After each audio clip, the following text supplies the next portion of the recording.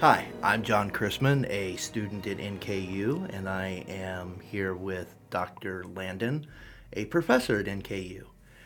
And hello, Hi there. How are you today? I'm pretty good. Good. We're going to talk today about the First Crusade that started in 1095 and went to 1099, and a little bit about the propaganda that was used, things of that nature. So, in the spring of 1095, Alexis Comnenus, the emperor of the Byzantine Empire, sends word to the papacy that they're being overrun by Islamic Turks. November of 1095, Pope Urban II gives a speech at the Council of Clermont. What I found interesting through my studies was he only wanted to give that one speech, and he did it in front of a somewhere between 200 and 300 people, and then told them to go out and spread the word. And you had people like Peter the Penniless, or Peter the Hermit, I'm sorry, who was there. But what I found interesting was these people in 1095, if you had an education, you were very lucky. And the papacy worked off of the fact that you couldn't own a, well, you could own a Bible, but you couldn't copy that Bible. So I'm wondering how these people get to where they're going, and how do they remember this? I mean, this is a speech that, from all accounts, took 2.5 hours. You're taking a 2.5 hour speech and then spreading it with people that have to walk or riding a horse, going hundreds of miles to back to wherever they're at. There's a lot of confusion there on who gets what. Like you've got Count Emicho of Flaunheim. When he gets word, or when history begins his story of that account, he's claiming that Christ spoke to him directly and that he was going to bring about the end of days, therefore the Ryland massacres. But there have been historians who say that he manipulated people, and then there have been people that say maybe not. I'm on the I'm on the fence about this because I think what was told to him on that hundred, what did that person remember on that journey to him to give him that? Right. So, and I mean, you've got Peter the Hermit too, who also got what 40,000? Yeah, it was 40,000 peasants to march to the Byzantine Empire. What did he tell them? I mean, we've spoken before Right. about with the education or the lack thereof, we would follow. I mean, I would follow because of the time and where we are. We're Mm-hmm. peasants in Europe in 1095. We're uneducated. We report to our feudal lord. The church is all knowing and all encompassing. Right. So when they tell us this is the problem, then yes, we're going to gravitate towards that. And I see that. But I also see the propaganda that was used. I mean, the propaganda in it was very, the paintings of the knights, the fact that there's like Peter the Hermit.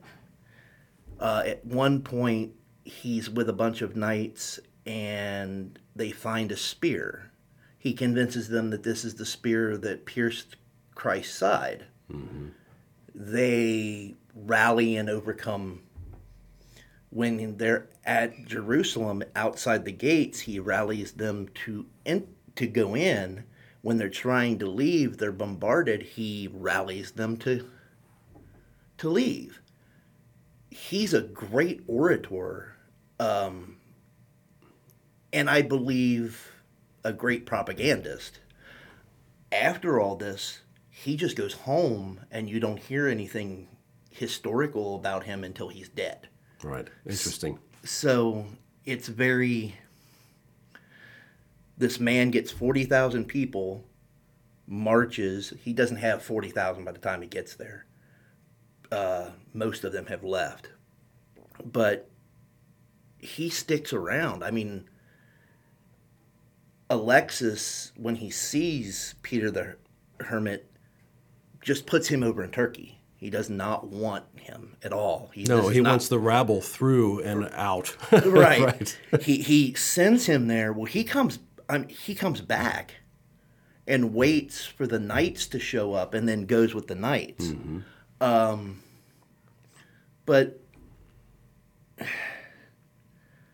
like the propaganda that was used there is just, it boggles my mind. Because this one person that he's very insignificant to the whole story, but there are parts that make him very prominent to the entire thing. Yes, organizing that many peasants to march from either eastern, northern France or from the Rhineland country all the way to Constantinople is a pretty heroic exercise. Yes. And I thought that was a brilliant way to look. I mean, you've got Count Emicho, and he takes his people, and he lost the battle in Hungary. There are accounts that there were so many dead that when they crossed the river, it was like they were walking on land. But he also makes it to Constantinople and is one of the great orators, helping to, even though he did such a travesty, he gets there and helps rally. So I just really think these people, because propaganda has been used for centuries. Yes. I think these two individuals in particular really used it to secure a victory. Now, leaving there was probably not you can't just claim something and then leave it abandoned. Someone else is going to overtake it again, which I think is the problem why we keep going through the First Crusade, the Second Crusade, the Third Crusade. It's you get there, you have to plant your flag and stay. You can't just say, I claim this for the Holy Land, or this Holy Land for ours, and then leave. Just made no, it made no sense to me as a student. Now, I did a lot of studying with this in mind, that over this 5-year period or 6-year period, not only did Germans die and Frenchmen, but unknown amounts of the Jewish community were just massacred for not having the same faith I believe was, but I mean they'd been. I don't think there was an explanation of who the Turks were. I don't think there was. I don't think that the average European peasant really had any concept of the notion of what a person who practices Islam looked like, let alone Right. what they believe. Right. They're turned into a boogeyman of sorts. But then I think going back to your notion of propaganda, there is a very famous historian named Jonathan Riley Smith, who's probably one of the greatest historians, of the Crusades generally, who argued that so much of the violence that turned toward the Jewish people is really, for lack of a better word, simply looking at what was perceived to be or made to be, as a result of what we would call propaganda today, the enemy close at home. If you were on your way to the Holy Land to help cleanse it against a foe that you really know nothing about, you couldn't identify if you saw, the notion became, especially in the hands of the individuals who ended up leading the Rhineland massacres, that it would be best to cleanse the unbeliever or the infidel at home. And a longer view of that in regard to this rabid form of anti-Semitism which developed, and many historians of the 20th century and of the Nazi atrocities associated with the Holocaust view the Rhineland massacres of the early portion of the First Crusade as being the starting point of a long anti-Semitic crusade to cleanse Europe of Jewish people. So this period that you're talking about is of fundamental importance to understanding the history of anti-Semitism in Europe. Now, it's not to say that there isn't anti-Semitism before the Rhineland massacres. There obviously is, demonstrably so. However, what makes these massacres different is that anti-Semitism in advance of the Rhineland massacres tended to be, and this doesn't make it any less horrible, it tended to be state-sponsored, and it tended to be based upon expulsion. In other words, turning the Jewish people into individuals without homes, making them move, Right. trying to move them outside of your borders. That is horrific enough in itself. We would call them they're displaced persons who had been in those communities from which they were displaced for centuries. So you can imagine the horror of it as a fellow human being, what it would be like to have people come out and say, get out. Simply for what you believe. It's different. But with the Rhineland massacres, this is no longer state-sponsored. This is the average population lashing out at the Jewish peoples, killing thousands and thousands of them along the way. How we understand that, or how this happened, I'll talk for just a second, I'm going to turn it back over to you, is let's go back to Urban II's speech or his sermon at Clermont, where he's actually saying the First Crusade needs to happen as a result of this incursion into the Holy Land. What he actually suggested, or what he offered is a better way to put it, was an indulgence that guaranteed that any sin committed along the way to the Holy Land, as long as one is striving to get there and attempting to reclaim it for the Roman Church, which is also an interesting thing because that was actually within the realm of Byzantium at the time, but to reclaim it for the Roman Church in a political move as well as a religious one, that any sin committed along the way was forgiven. Yeah. And we know that because there was a very important bishop from the Cathedral of Chartres in France, one of the most beautiful Gothic cathedrals, which was, I believe, just at that point starting to be rebuilt and redesigned in the Gothic fashion. All of these things coincide. His name was the Bishop Fulcher or Fulcher of Chartres, who documented, as he said, word for word, what the Pope was saying. So we can actually read it. And I think, going back to the point you made about the Pope's making this sermon, giving this sermon to a group of people, telling them what he wants them to do, and then adding this very sweet promise that no matter what sin you commit is going to be forgiven along the way as long as your heart is right and you're trying to retake the Holy Land for the Roman Church, is that he thought initially this call would only be for the knightly class. It would not be for the peasants. But the problem becomes such a sweeping promise to the Pope is something that became tempting to the average person to also participate in. This is a guaranteed entrance by the Pontiff, the Pontifex Maximus, the bridge to heaven, the representative of Christ on earth, the vicar of Christ on earth has made you this promise. You will be forgiven. And added to that, guaranteed entrance to heaven. And if I recall, skipping purgatory. Mm-hmm. Now, you and I have talked about this before. Yeah. If we had been there, or if we had been a peasant in the countryside and we had heard someone preaching this, we would like to think, we wouldn't have fallen for this type of nonsense, And I please understand, ladies and gentlemen, I'm not talking against Roman Catholics and those who practice it.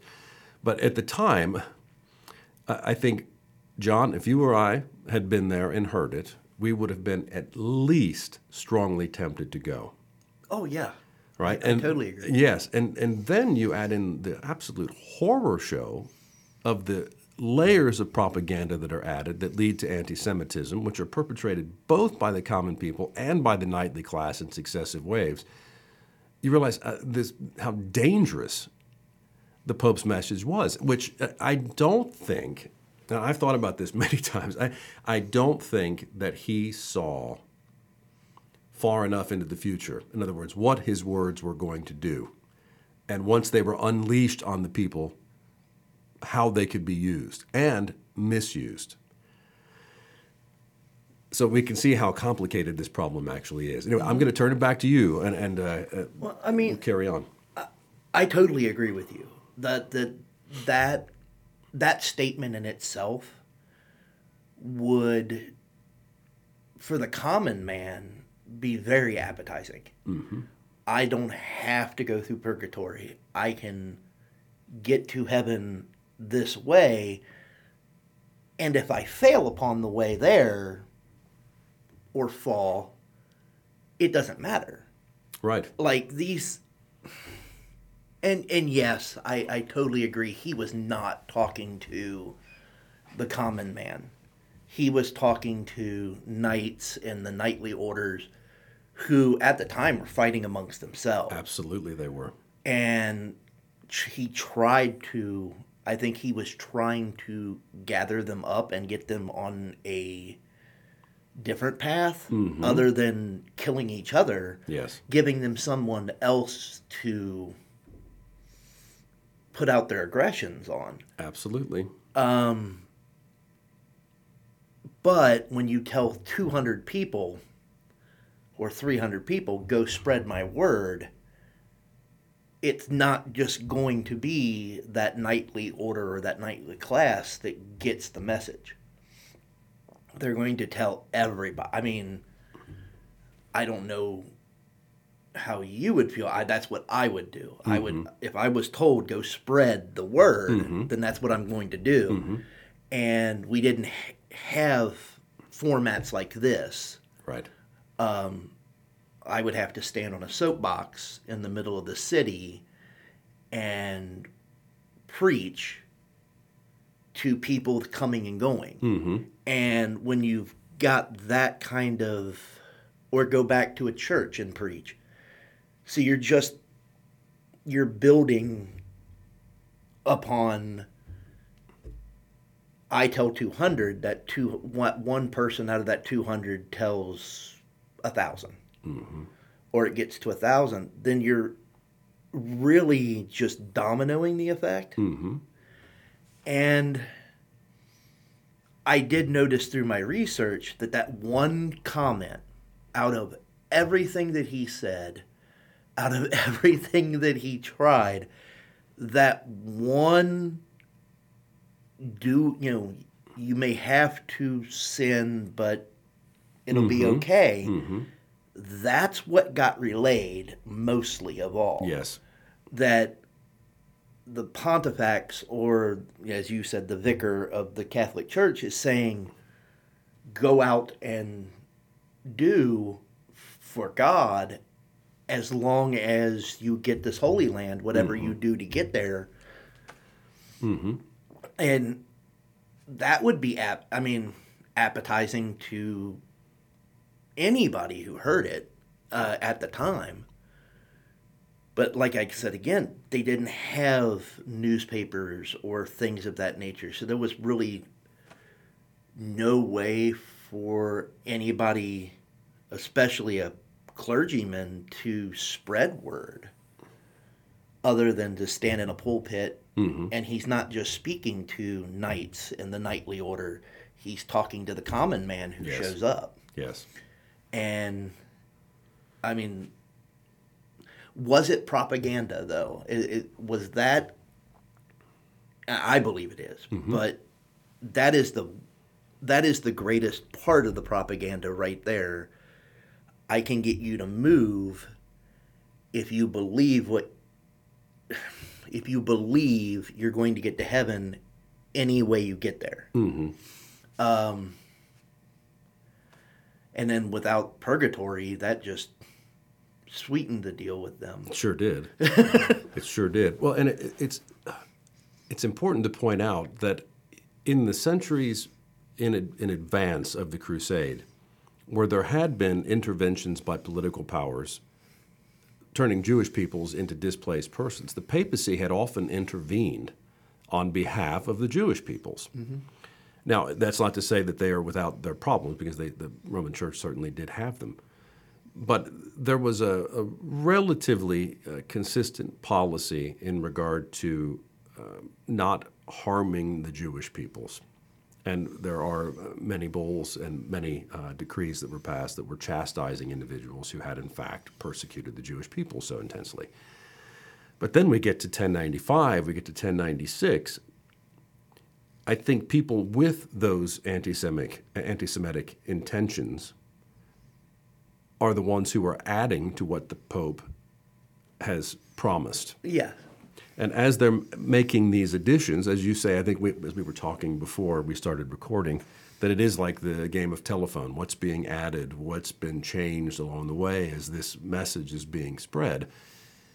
It became very easy to manipulate that message and turn it into one which was, in fact, anti-Semitic. And I think that does help to explain some of the atrocities that were committed there.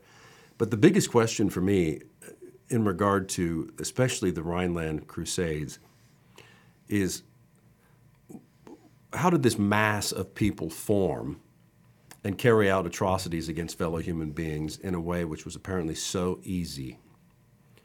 And that bothers me. I don't like that. I don't like this either. at all. One of the things is maybe it would be good to consider the writings of an individual named Hannah Arendt, who was a brilliant historian and political theorist of the 20th century. She's focused mainly on the historical period from the French Revolution through the totalitarian era of the Second World War.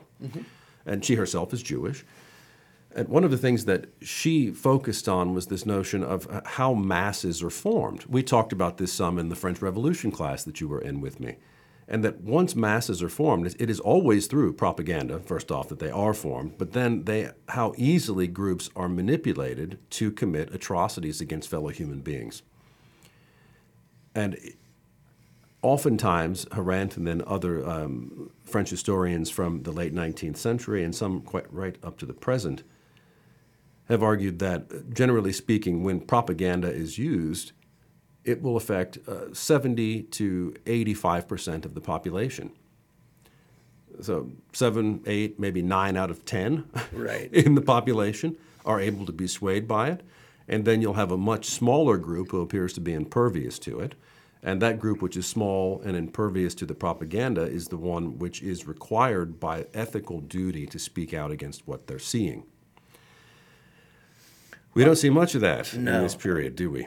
Well, during the Rhineland massacres, through my research, I found that if you were found to be hiding like a Jewish family, they would drag you out into the street too. And that, I think, in Hungary is where they've got the biggest resistance of the general populace going, no, we're not going to stand for this.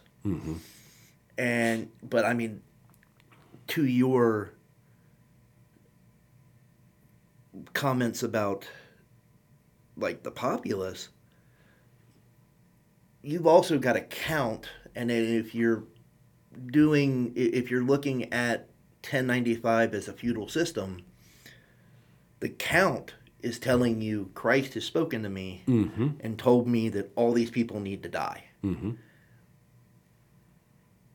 I can see where the propaganda and the people during that feudal system would stand up and go, okay, we have to follow our Lord. But to the effect, it is mind-boggling to the effect that one man had on thousands of people to just drive a civilization further and further east. Yes.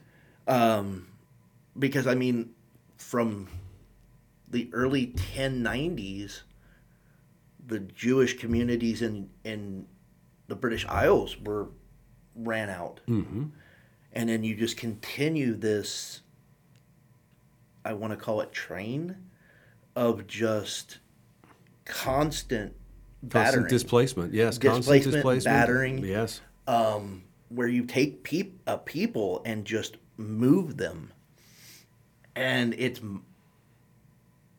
mind-boggling. It honestly is. That propaganda can be used in that sense to either displace or eradicate an entire civilization of people. Yes. An entire race of people. Yes. And it's horrifying. It's absolutely horrifying. But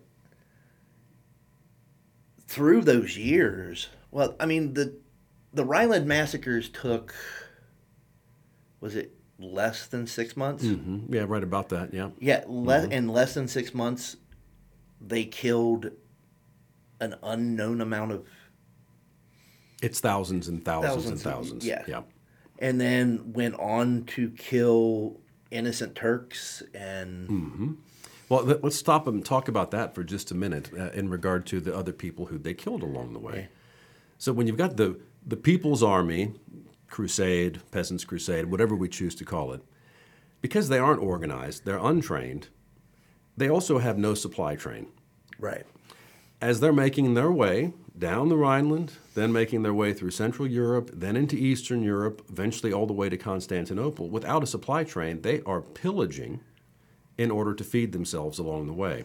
The other thing that they're doing is, and this differentiates from the anti-Semitic massacres in the Rhineland, they are now sort of indiscriminately killing individuals who they come into contact with who are fellow Christians, sometimes Latin Christians, but the further east you get, you're starting to come into contact with the Eastern Orthodox Christians. Right.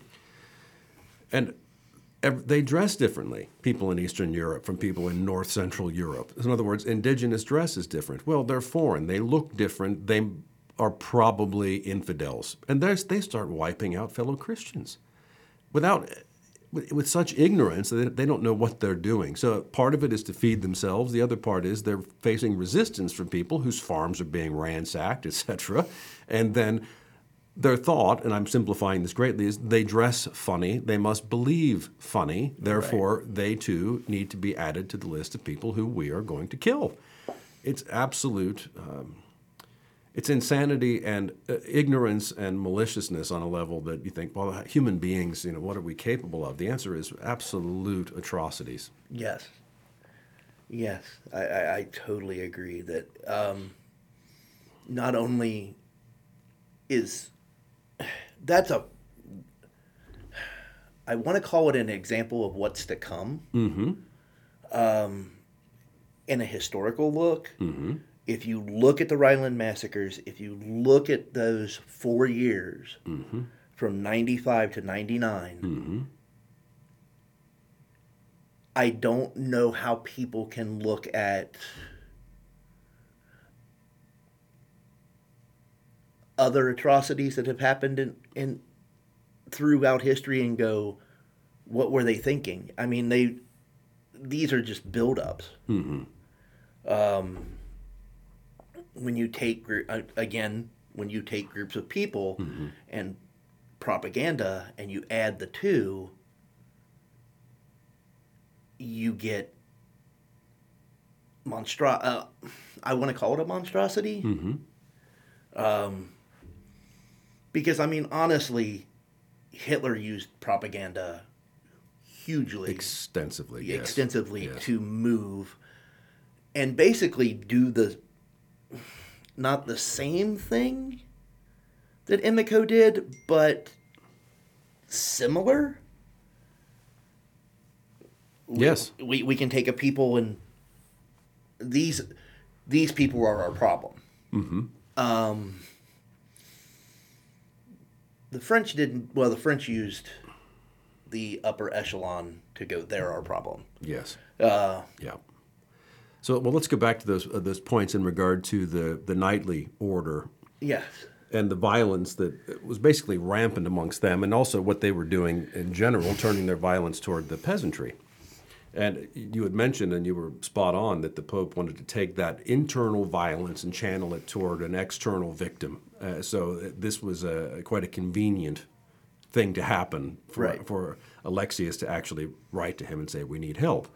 So the Pope wants that relatively small but highly trained group of individuals, militarily trained, to go to the east and to help free Jerusalem.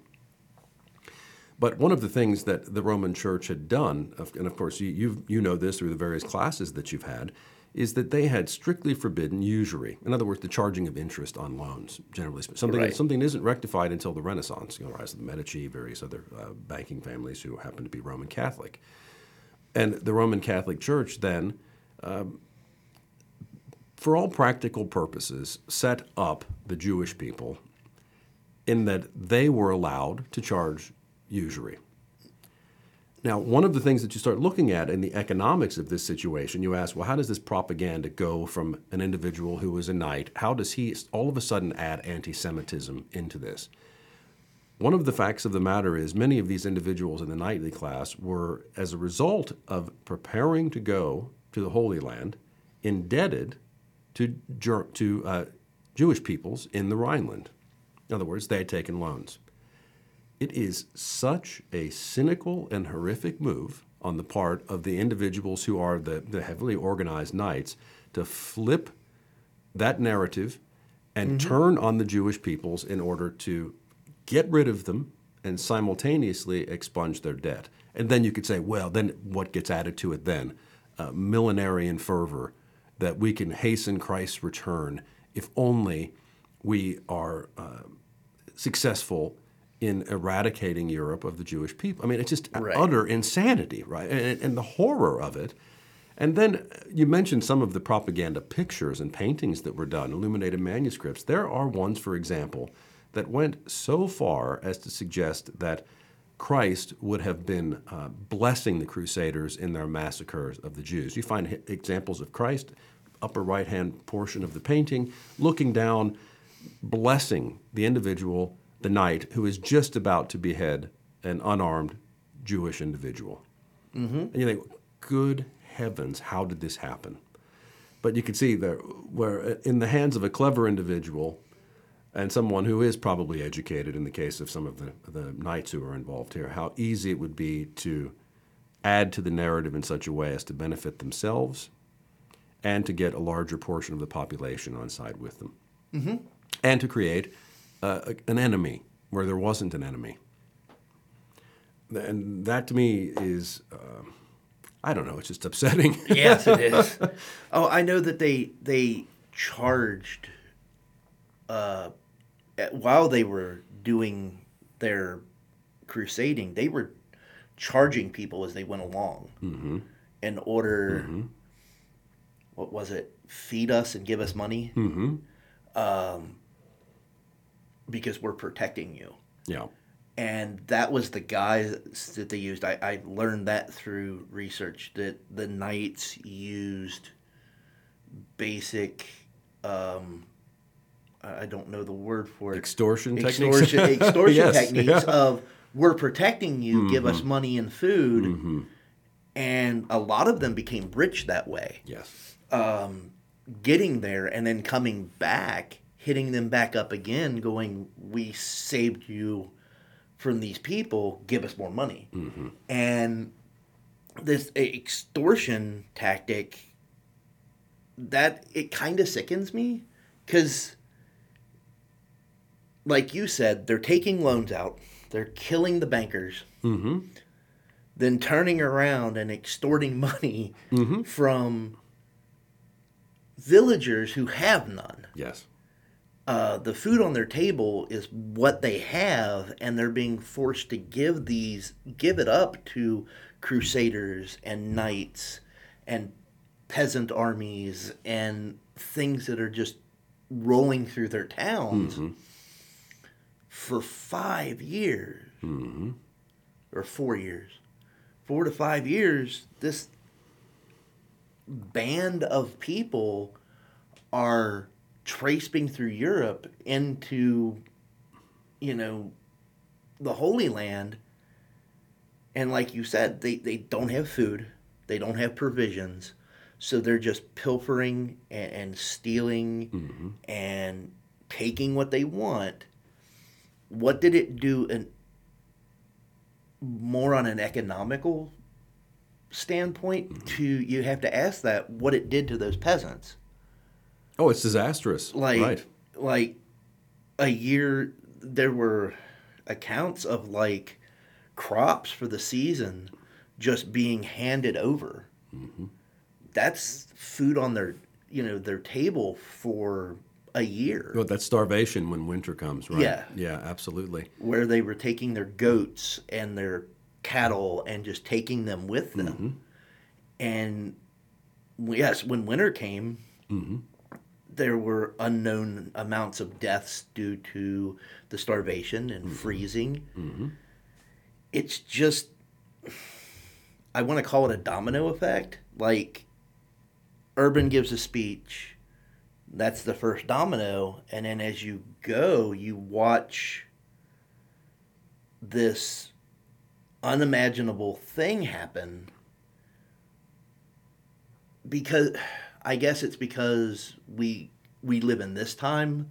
It's very hard to look at 1095 as these people are capable of this. But, and then again, through my research, I realized Eastern Europe and Western Europe are very small in comparison. You think big, and it's not very far to get to where you're going. Well, it's a long way on foot. It Yeah. is a long way. And that's why I'm glad you said that, because if you think about someone who's living in northeastern France, a peasant, for example, they have probably never had access even to the crude maps which were available during the end of the 11th century. So when they hear they're going off to the Holy Land, they know it's somewhere off to the east. They have no idea how much they're going to be walking for the following months, right? It's a long way. So yes, it's relatively small, it's compact, because Europe is just sort of the appendage at the end of Asia, but it is something that I think would have been a rude awakening to people once they actually got on the road. And then once people start getting hungry, that's the other thing we start adding to that's when people become even more extreme. Yeah. So they're stealing, they're pillaging all along the way. The brutality of it is really quite something. But a lot of that had to do with I think the ignorance of the population, and I just mean they're unlearned. They have no idea what they're going to face. And then when you actually start walking and you're in for a month, 2 months, 3 months, 4 months, and then you're at starvation levels of hunger, then you can start to see why people are acting the way they are. And it doesn't excuse it, but it helps us to understand them a little bit. The other thing, let's go back to, we were talking about maybe the percentage of the population who were affected by this propaganda. So we know we get tens of thousands of normal people, average people who go out. And then you think, well, amongst them, are there people who were doing things that they knew they shouldn't be doing? I would say yes. Yes. Okay, so the reason because I want to look at some resonances between what happened in the Crusades in the Rhineland and what happens in Nazi Germany. Because one thing that the Nuremberg trials concluded is that it was not acceptable to say, I was just following orders. Right. Right? You can't appeal to that because you are a war criminal. You are a murderer. And I'm just following orders. We hear that now and it makes the stomach turn, just following orders. But you think there are a lot of people who are with that group who would have said the same thing if we asked them and really started pressing them. Do you really believe this? No, well, I just felt like I had to do. Well, maybe. But that doesn't hold up. As soon as you start harming another human being, orders are worthless. Yes. Right?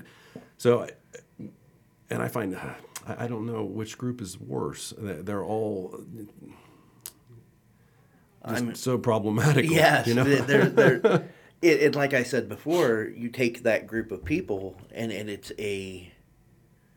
like looking, especially with a historian, or the way I look at it as a historian, that is a marker. This is how people can act in this situation.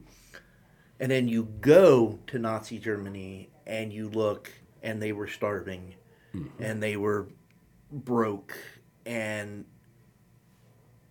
that it's a stepping stone throughout history. I mean, you can go as far back as